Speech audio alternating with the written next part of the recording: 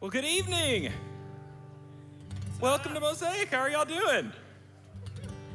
Oh, okay. That sounds exciting. All right, so I need to explain what's going on here. I don't know if you know this, but I grew up in Springdale, Arkansas.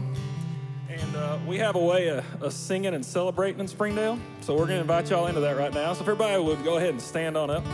This is actually how I talked for about the first 15 years of my life. I spent college trying to unlearn this accent. All right, so we're going to sing a song written by Hank Williams called I Saw the Light. Now, there's a couple things that are going to start happening as you're singing this song. You're going to feel some phenomenon going on inside your body. And here's what's going to happen. You might feel the desire for your head to start bobbing like this. That's okay. That's natural. Your foot might start tapping. You may want to clap your hands, and if the spirit really starts moving, you may even need to jump up in your chair and dance, and all of that is completely acceptable. But if you do none of the above, this is going to feel really awkward. So, please join in. This is I Saw the Light.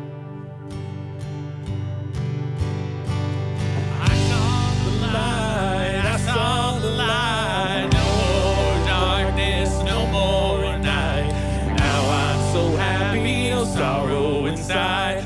Praise the Lord, I saw the light. I wonder, so aimless, my life filled with sin. I wouldn't let my dear Savior in. Then Jesus came like a stranger in the night. Praise the Lord, I saw the light. I saw the light, I saw the light. No more in darkness, no more in night. Now I'm so happy, no sorrow inside. Praise the Lord, I saw the light. Just like a blind man, just like a blind man, I wandered alone. Worries and fears I claimed for my own. Then like the blind man, that God gave back his sight. Praise the Lord, I saw the light, I saw the light, I saw the light. No more darkness, no more night. Now I'm so happy, no sorrow inside. Praise the Lord, I saw the light. Now 1, 2, 3, 4.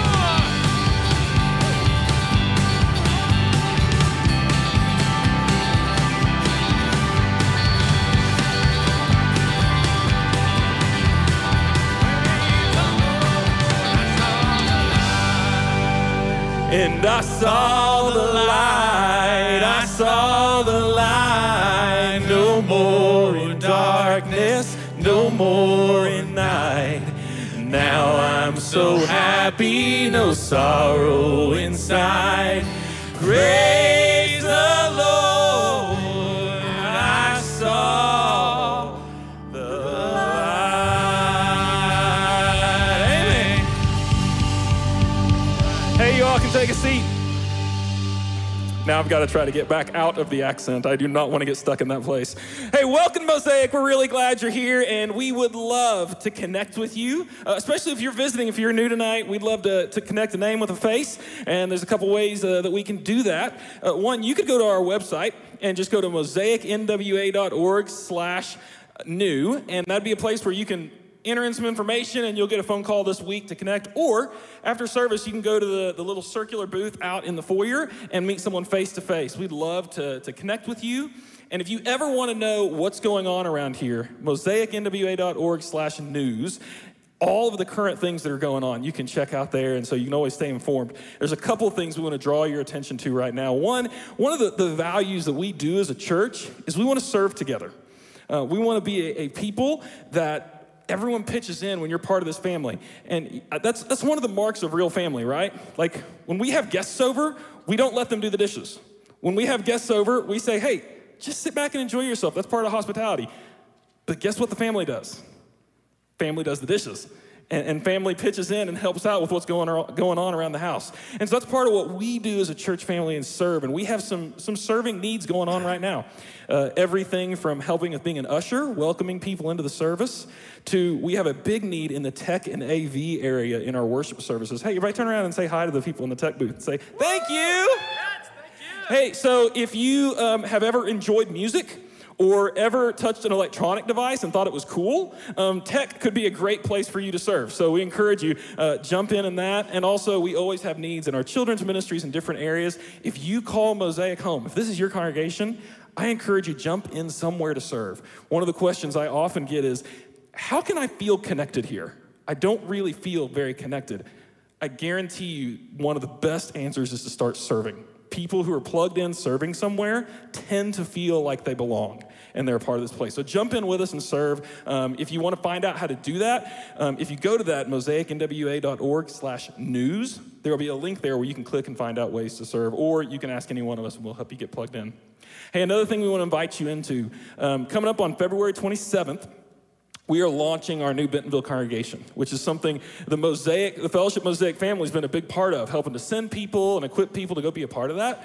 And so we as a church are committing to 40 days of prayer leading up to that launch, both for our Mosaic body and what's going on here, and also praying for what's going on there. And so we want to invite you to jump in. There's a prayer guide that you can walk through that have each day a different ministry area to pray for.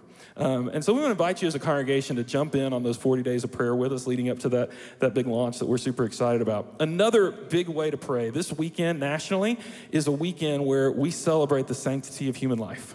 That every human being, because they are made and designed in the image of God, matters to God.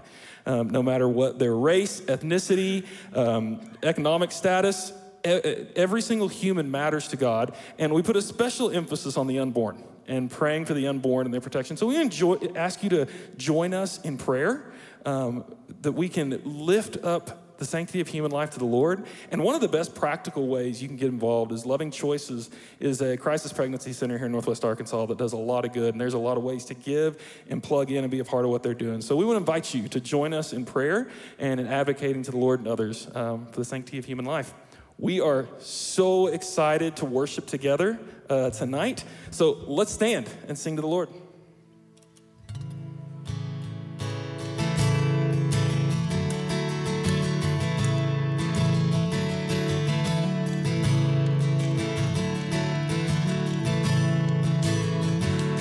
Lord my God, when I in awesome wonder consider all the hands have made, I see the stars, I hear the rolling thunder, thy power throughout the universe displayed. Then sings my soul, my Savior God, to thee. How great thou art, how great thou art. Then sings my soul, my Savior God, to thee. How great thou art, how great thou art.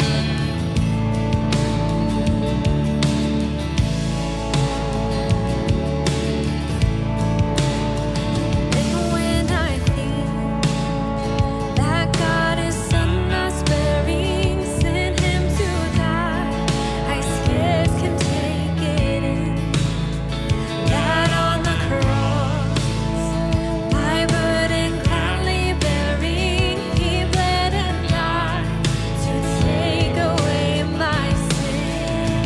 Then sings my soul, my Savior God, to thee. How great thou art, how great thou art. Then sings my soul, my Savior God, to thee. How great thou art, how great thou art.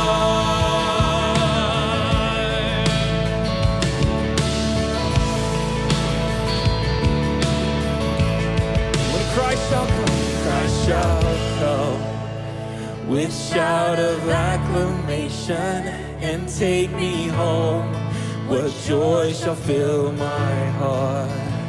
Then I shall bow in humble adoration and there proclaim, my God, how great thou art. Then sings my soul, my Savior God, to thee. How great thou art, how great thou art. Then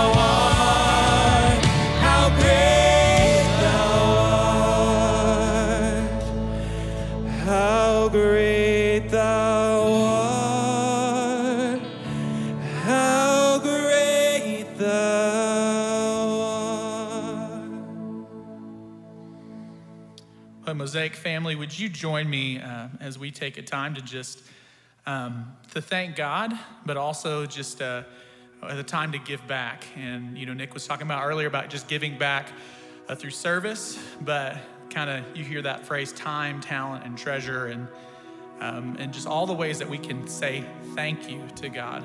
Thank you for what he's given us. Thank you for what you provided for us. Thank you for the pathways you've made straight in our lives. And so there's going to be just a scripture on the screen, and would you join me in just reading this together in one unified voice, just a song of offering and thanks. So let's read this together. O Father, giver of all, every good and perfect gift comes from you. We ask you to accept these gifts and use them to your glory. May they bring shelter to the homeless, comfort to the sick, rest to the weary, and hope to the hopeless. As you multiplied the offering of fish and loaves, multiply these to accomplish more than we can ask or imagine. And then we give freely and not under compulsion, for all we have is yours, Lord. Nothing we can give could match your great gifts to us, your Son and your Spirit. And we all say, amen.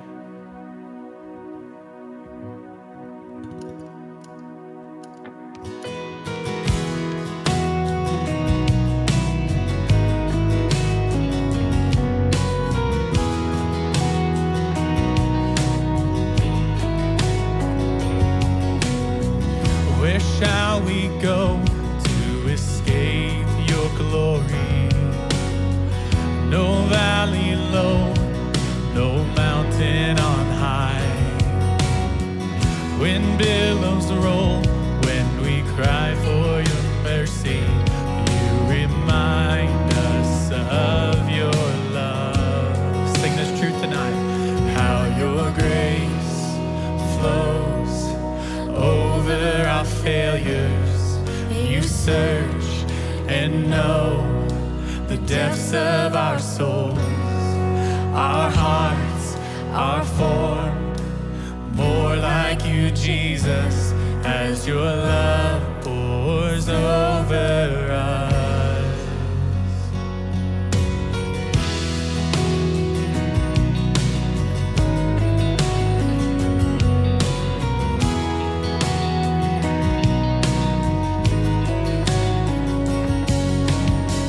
How long, oh Lord, will we run from your goodness? Your mercy's rich and made new every day. When mountains shake and in anger we question, will you remind us of your love? And how your grace flows over our failures. You search and know the depths of our souls. Our hearts are formed more like you, Jesus, as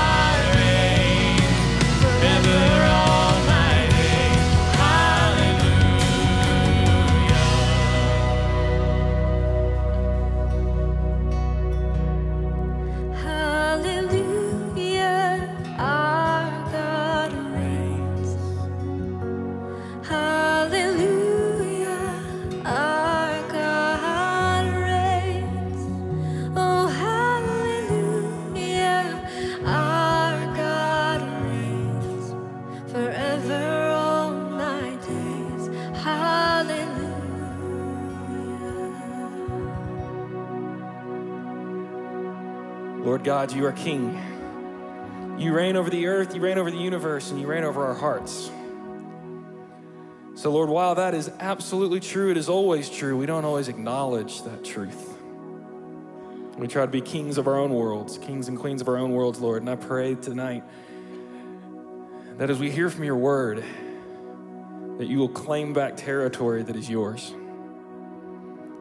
Claim back the territory of our hearts and our wills, that they would be fully aligned to you in everything. Transform us tonight. We ask these things in the name of your Son, Jesus. Amen.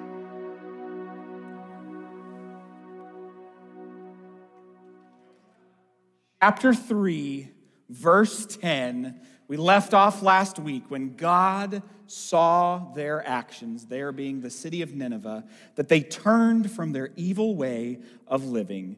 God relented concerning the judgment he had threatened them with and did not destroy them. It's the climax of the story up to this point, the happy button that should have been at the end of this whole story. I think about how many believers would almost give their lives to be outside the city and witness that miracle, a repentance of an entire pagan city, just the marvel of that.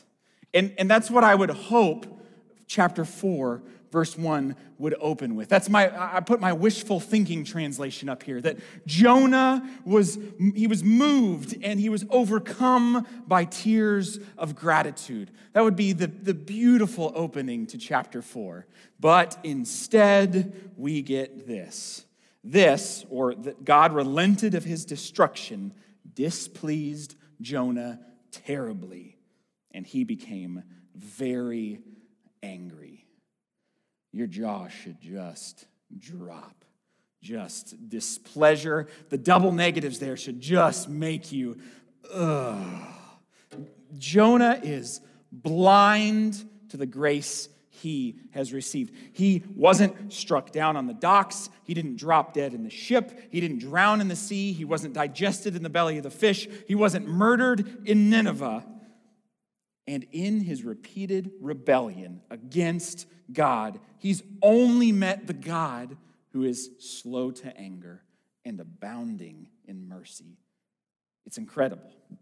Let's see where he continues. He prayed to the Lord and said, "Oh Lord, this is just what I thought would happen." That phrase, just what I thought would happen, in kind of the background, the root translation of that is actually a better phrase. Is this not my word? So the word of the Lord has come to Jonah twice, and here he says, I heard your word. This is my word. Let's see what Jonah with bravado has said back when I was in my own country. This is what I tried to prevent by attempting to escape to Tarshish. It's been a mystery up to this point. Perhaps it's a nationalistic, I'm identifying with Israel and I don't want the enemies of Israel to succeed, or perhaps it's fear for his own mortal life. If I go to Nineveh, I might be struck dead. But here he's going to show his cards. Because I knew that you are a gracious and compassionate God, slow to anger and abounding in mercy, and one who relents concerning threatened judgment. No, it's a sucker punch. We ought to feel this. I didn't want to go because I knew your character. I knew you could forgive the Ninevites, and I hated that thought. I hated it. I wanted you to judge Nineveh. I knew that you were a God, as the message kind of translates part of this, that is ready at the drop of a hat to turn from your plans of punishment into a program of forgiveness. You see, Jonah could be a recipient of grace, but he could not be a giver of it. He could not be an extender of it. He thought wrongly, if I play no part in the redemption of Nineveh and they are destroyed, then what Amos and Hosea have prophesied by the Lord won't come true, and Israel will be saved.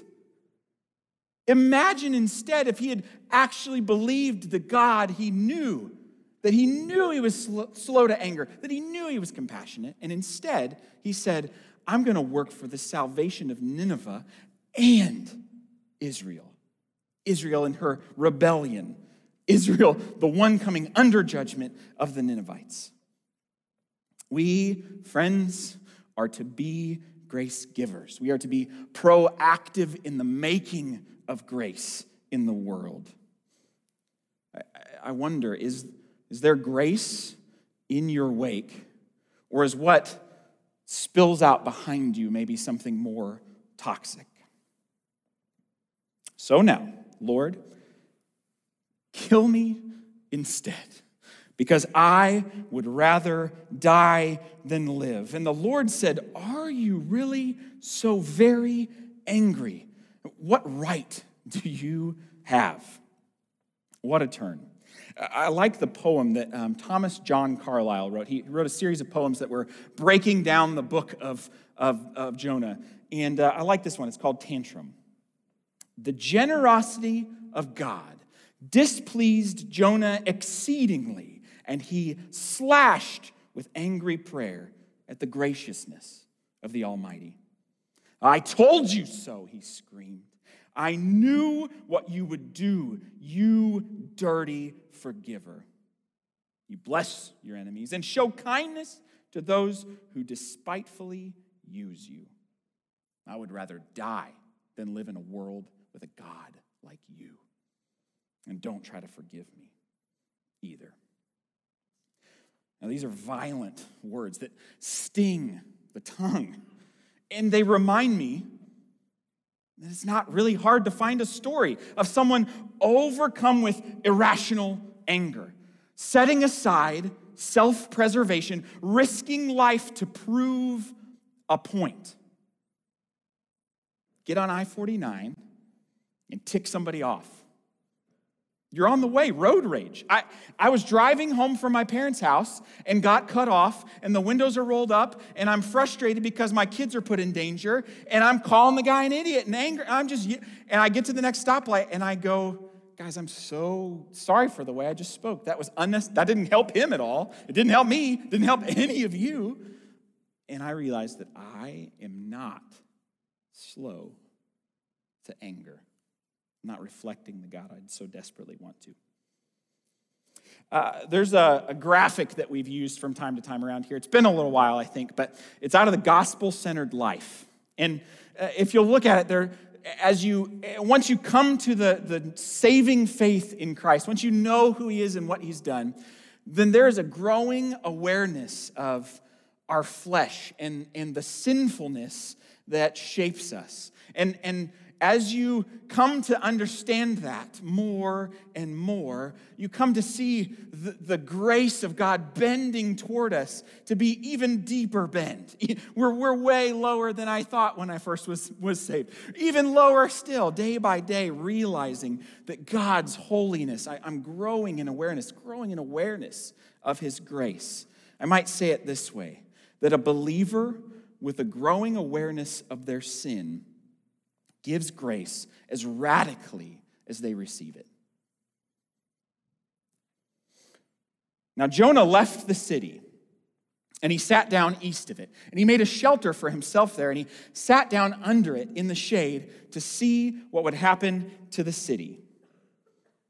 Jonah here just showing the blindness, again, to the grace he's received. So this is the good. Left is good, right is no good. He's reached a point where he is no longer seeing the grace giving of God. He's sitting there self-righteous and arrogant and angry.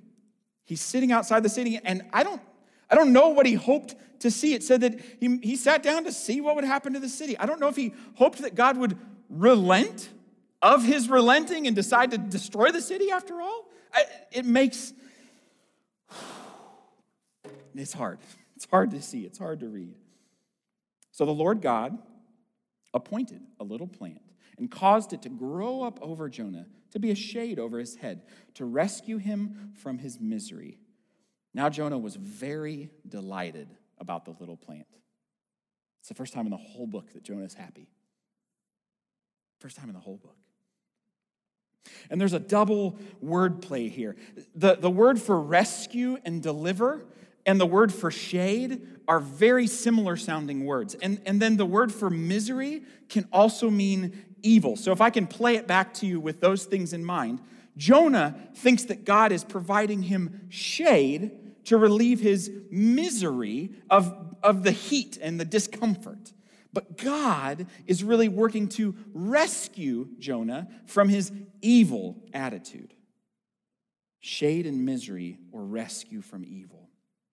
So God sends a worm at dawn, and it attacks the little plant so that it dries up. You'll remember the very first week, Sam said, the main character of this whole story is God. God's in control the whole time. He's the one that gives the message. He's the one that sends the messenger. He's the one that sends the waves and the fish and the plant and the worm. He's in control. And so there's a pointed lesson he's driving here. With the plant God, with the plant gone, we can ask, has God's plan to rescue Jonah from his evil attitude had any effect? And so we look. When the sun began to shine, God sent a hot east wind, again in control. So the sun beat down on Jonah's head, and he grew faint. So he despaired of life and said, I would rather die than live. And we see his attitude hasn't changed one bit. The shade plant is this white elephant of a gift. You think about the white elephant gift exchange or the dirty Santa gift exchange. Whole bunch of mystery gifts all wrapped up. Some of them disgusting. You don't want to get it. Not good. But you draw one, you pull it out, and you open it up, and it's actually like one of the good gifts. And you're going, I can't wait to spend this gift card. I can't wait to eat this chocolate. I can't wait to put this beautiful object in my home. I'm so excited. And you start to kind of build dreams around this, and then in a moment, it's just snatched out of your hands, and you end up drawing one of those disgusting things. And in that moment, there's probably a tinge of anger or sadness or frustration. The shade plant is this white elephant of a gift. We started this whole series talking about the book of Jonah being a true story. And we said one of the things that people say makes it hard to believe is that there's so many incredible miracles. They just don't make sense. And so I wonder, what is the biggest miracle of this book? Is it the stilling of the storm? Perhaps it's the fish or the plant and the worm. Maybe it's the repentance of all of Nineveh. Or is it that God hears Jonah saying, kill me now, and he doesn't? He's listened to this guy complain for 4 chapters, and he doesn't give him the thing he wants. He instead shows him continued patience, continued grace. This man who has shown more grief over a 24-hour plant than over a city full of image bearers. That's pretty miraculous to me. I don't have that patience, and I don't know many that do. So God said, the word of the Lord now coming a third time to Jonah. And I don't know how many times, friends, that God gives a message and allows us to ask him to repeat himself. I wish Jonah had listened the first time. And I pray that we are not a church that asks and asks and asks for him to repeat himself. God said to Jonah, are you really so very angry about the little plant? And he said, I am as angry as I could possibly be. Angry unto death. He's asked, kill me now. I'm angry as I could possibly be. And the Lord said, you are upset or concerned about this little plant, something for which you did not work, nor did you do anything to make it grow. It grew up overnight and died the next day. Should I not be more concerned about Nineveh, this enormous city? There are more than 120,000 people in it who do not know right from wrong, as well as many animals. The ESV says, and also much cattle, which the kids pastor in me just giggles that this whole book is swelled to the point where we just end with, and cow. It's just like, I love it. I don't know why I love it, but I just love it. Why animals? I think back to chapter 3 and the king's response. When the message comes to the city of Nineveh. The king repents, but he asks for the whole city, animals included, cattle included, to join in the fast and the mourning and the grief over the sin, hoping to find the grace of God. And I wonder if I just want to draw your eyes again, Jonah, to even the animals are doing something that you have yet to do. You've yet to own a single thing. You've yet to admit fault. You've yet to say you were wrong. Concerned about the plant, concerned about the enormous city. The Message plays with the phrase, and it says, how is it that you can change your feelings from pleasure to anger about an overnight plant, or anger overnight about a mere shade tree? Why can't I, likewise, change what I feel about Nineveh from anger to pleasure? And this is one of these weeks where this passage, in the way that Hebrews promises, it's a penetrating sword that divides, it reads you, it has read me, it feels so exposing. And I feel like I say, am I the one with the wrong prerogatives or the wrong priorities, the wrong loves? It feels like it. It feels like it sometimes. So Jonah is sitting outside the city, so unwilling to see anyone else receive grace, so unaware of the grace that he's received. He should have been absolutely flabbergasted, just knocked flat, seeing a whole city come to faith. And instead,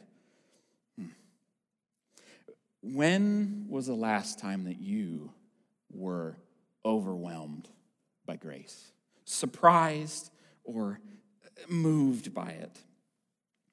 I found myself surprised by sudden tears as I listened to a story recently, and I'd like to share an abridged version of it with you tonight. It's called The Three Young Kings, and it's by George Sumner Albee. So Jesus' birthday in Cuba is a day to go to church, not a day for gifts. Gifts are distributed later on the 6th of January, not by Santa Claus, but by the three kings who carried gifts to the newborn Christ child in the manger at Bethlehem. On the 2nd of January, therefore, Father Miguel called the eldest boys, Eduardo, Ramoncito, and Lázaro, into his office. Father Miguel was so frail that his linen white cassock appeared more often than not to be unoccupied. There's very little of him still in residence on earth. Children, he said, I have done this many times, but it is new to you, so I must explain the procedure of the three kings. All the gifts your schoolmates will receive from their family and friends are upstairs in the janitor's room. I want you here 2 hours before dark to load the mules, saddle the horses, and disguise yourselves in your robes, beards, and turbans. You'll set out at dusk. It'll take you 3 hours or so to deliver the presents. Then you'll return here, hand back the animals, and hang away your robes. Do not reveal to anyone that you are the three kings. We would not wish to sadden the hearts of any of the little ones. There's something about the houses of Cárdenas in Cuba that is strange. And that is that the richest man in the block may live next door to the poorest. For this reason, as the boys dismounted at the Montoro house, they could not help seeing the 9 barefoot children of Emilio, the shoemaker, dressed in ragged shirts and nothing else, who stared at them hopefully as they took down the saddlebag containing the Montoro youngsters' gifts. Eduardo, whose voice was already so much deeper than many a man's, thudded on the door with the brass knocker and bellowed, "Do the good young ones of the Señores Montoro live here?" And Señor Montoro swung open the tall door, elegant in his starched white jacket of pleated linen. "Yes, sir, we have good young ones in this house," he replied. "May I ask who you are, gentlemen?" "We are the three kings of Orient," boomed Eduardo. The Montoro children, jabbering with excitement, accepted the presents that had their names on them, and hasty goodbyes were said, and the kings mounted and rode on. The shoemaker's kids are all crying, said Lazaro over the clip-clop of the hooves. I can hear them. They thought we'd leave something for them when we came out of the Montoros. On the lead mare, Eduardo, who knew a number of words which did not meet with Father Miguel's approval, muttered a particularly bad one.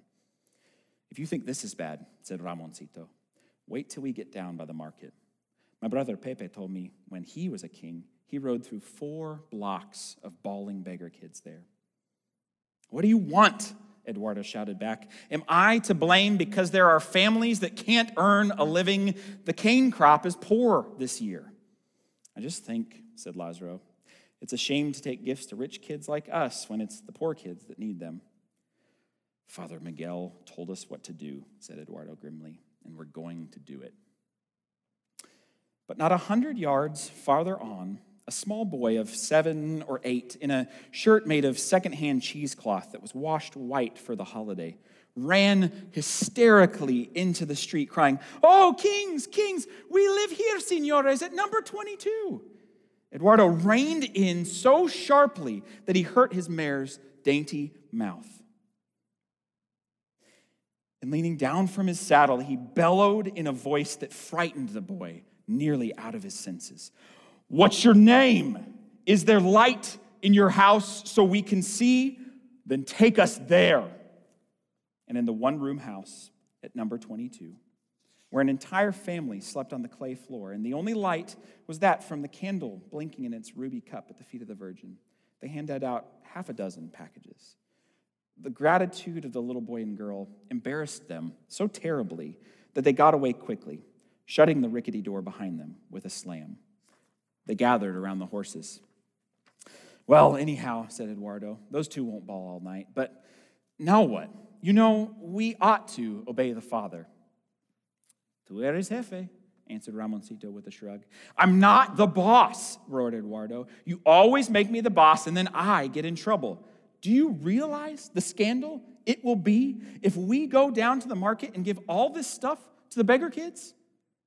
Clearly it'll be a scandal, responded Ramoncito. It has never been done.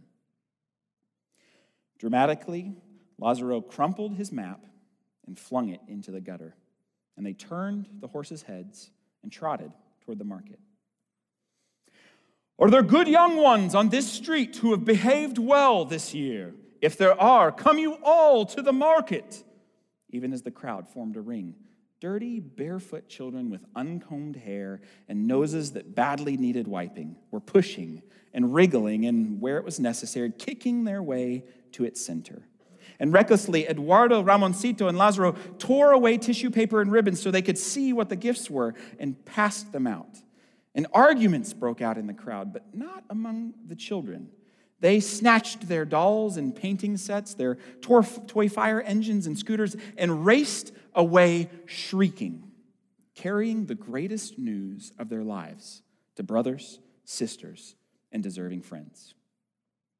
By the time the boys had hung up their costumes and turned over the animals, furious, gesticulating parents were already demanding that all 3 of them be expelled at once from school. And the movement was headed by Triunfo Annalena, who had made a large fortune out of a small drugstore by selling medicines for much more than they were worth to people too sick to argue over the price.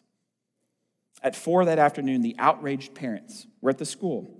There they squeezed themselves into the seats behind the students' small desks, while the burly druggist arrogantly preempted the mathematics teacher's desk on the dais. Eduardo, Ramoncito, and Lazaro ranged themselves before the blackboard because in their own minds they were guilty, convicted, and ready for the firing squad. We are here, stated Triunfo Annalena curtly. Let us begin. He presented a detailed account of the crime that had been committed, using a number of large and impressive words that he had picked up from his brother, a lawyer, and it took him half an hour. After this, the fathers of the culprits spoke for the defense. But Triunfo Annalena just shouted them down, pounding the desk with his hairy fist. The thieves must be punished, he cried. Then the truth of the matter, said Eduardo's handsome father, is that nothing will satisfy you. Not honorable apology, not repayment, nothing. What you want is revenge. Yes, revenge, gasped Triunfo Annalena. What a scandal! It's the first time in the history of our colegio that this thing has happened. Ah, Annalena, came a faint voice from the rear of the room. You have a point there. And every head turned as Father Miguel, pausing several times to gather strength along the way, came up the aisle. And Triunfo Annalena scrambled clumsily to his feet. Take my seat, Father, he said. It is not your seat, replied Father Miguel, steadying himself with one small, dry hand on the edge of the desk. And he faced the parents. Dear friends, he whispered, it is so. For 50 years I have sent into the town on the eve of Three Kings' Day the oldest 3 boys of the school. And always they have distributed the gifts as I bade them, because they were good boys. Not until last night have they ever disobeyed me. Behind the desk, Triunfo Annalena jerked his head sharply in agreement. But these boys are good boys also, since all boys are good boys, continued Father Miguel. So in fairness to them, we must examine their misdeed very closely. Exactly what, we must ask ourselves, did they do? They took rich gifts provided by the bounty of our beloved island and carried them to babes who sleep on straw pallets, if they're lucky enough to find any straw in the streets around the market. Does the straw remind you of anything, señores y señoras? It reminds me of another babe, swaddled in coarse cloth, who slept on straw in a manger because there was no room for him in an inn. And with this in mind, it becomes clear beyond doubt that these are not good boys. No, there's something more than ordinary good boys. In the generosity of their hearts, the sweetness of their spirit, the courage of their will, they are indeed 3 young kings. And Father Miguel raised a hand. Now, he said, if you will kindly help me to my house next door, a delegation from the neighborhood of the market is waiting for you all. They wish to thank you for your sympathy and kindliness, which have so deeply touched them. And they wish also to know the identity of the 3 noble kings, in order that they may kiss their hands.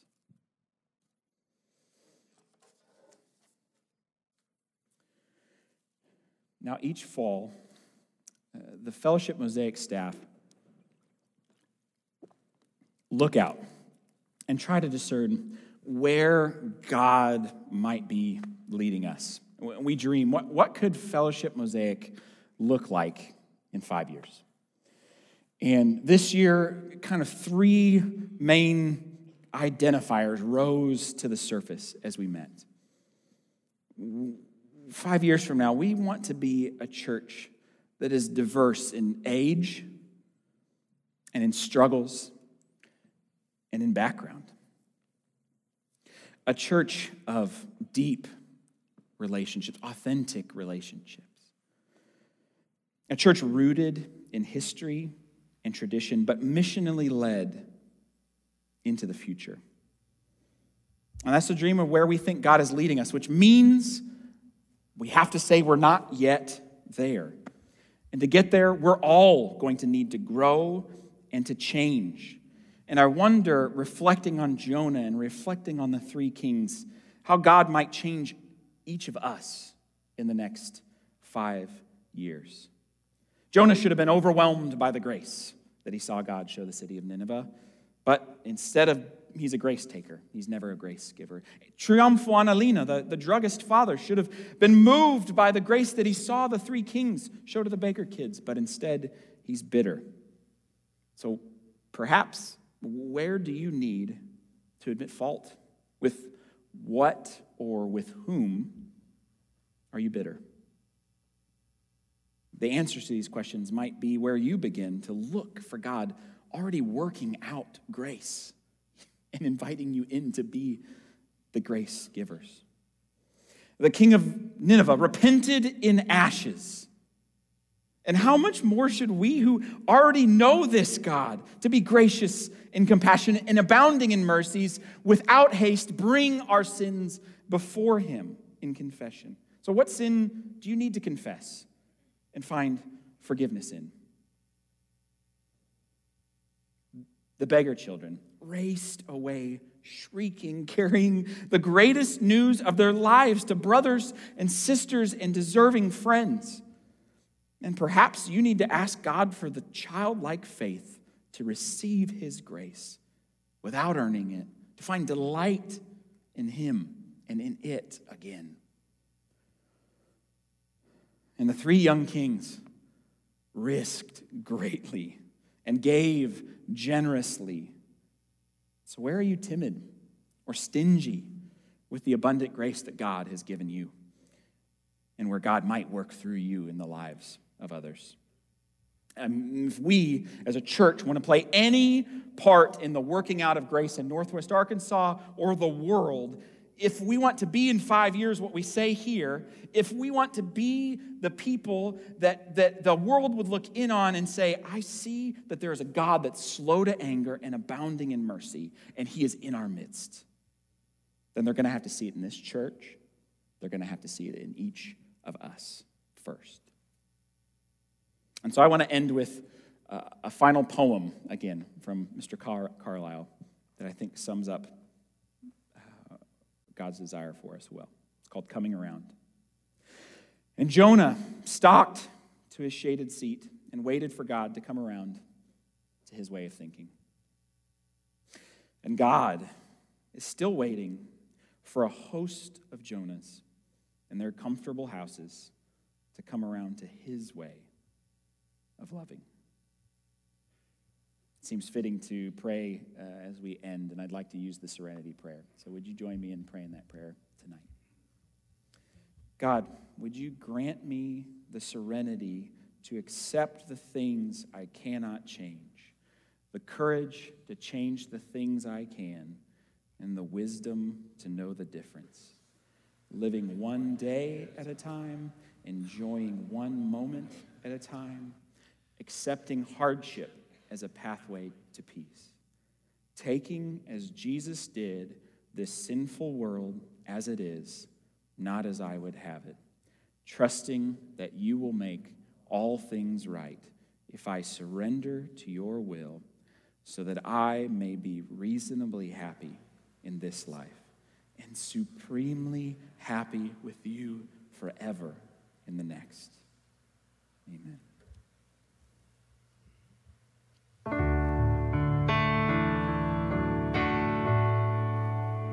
When I survey the wondrous cross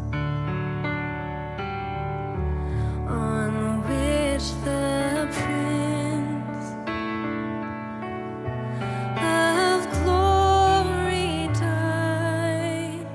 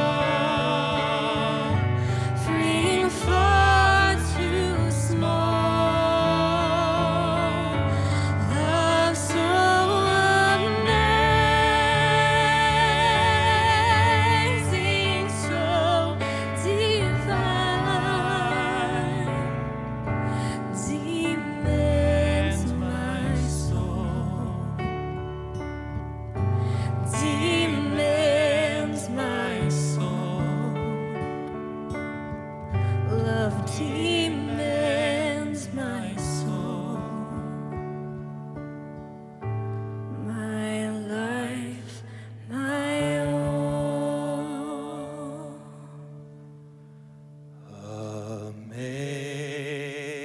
Amazing grace, how sweet the sound that saved a wretch like me. I once was lost, but now I am found. Was blind, but now I see. Lord, thank you for your grace so abundantly poured out on us. And Lord, I pray that we will be those that receive your grace and extend it to others in everything that we do. Let that be the mark of our church in our lives. And it's in Jesus' name we pray. Amen. Fellowship Mosaic, our prayer for you this week is that you will experience and walk in the abundant, ridiculous mercy and love and compassion of God. And that as you're shaped by that, you'll extend that mercy to everyone in your world, everyone you meet. So go in peace to love and serve the Lord. And the people said, thanks be to God. Have a great week. We'll see you next time.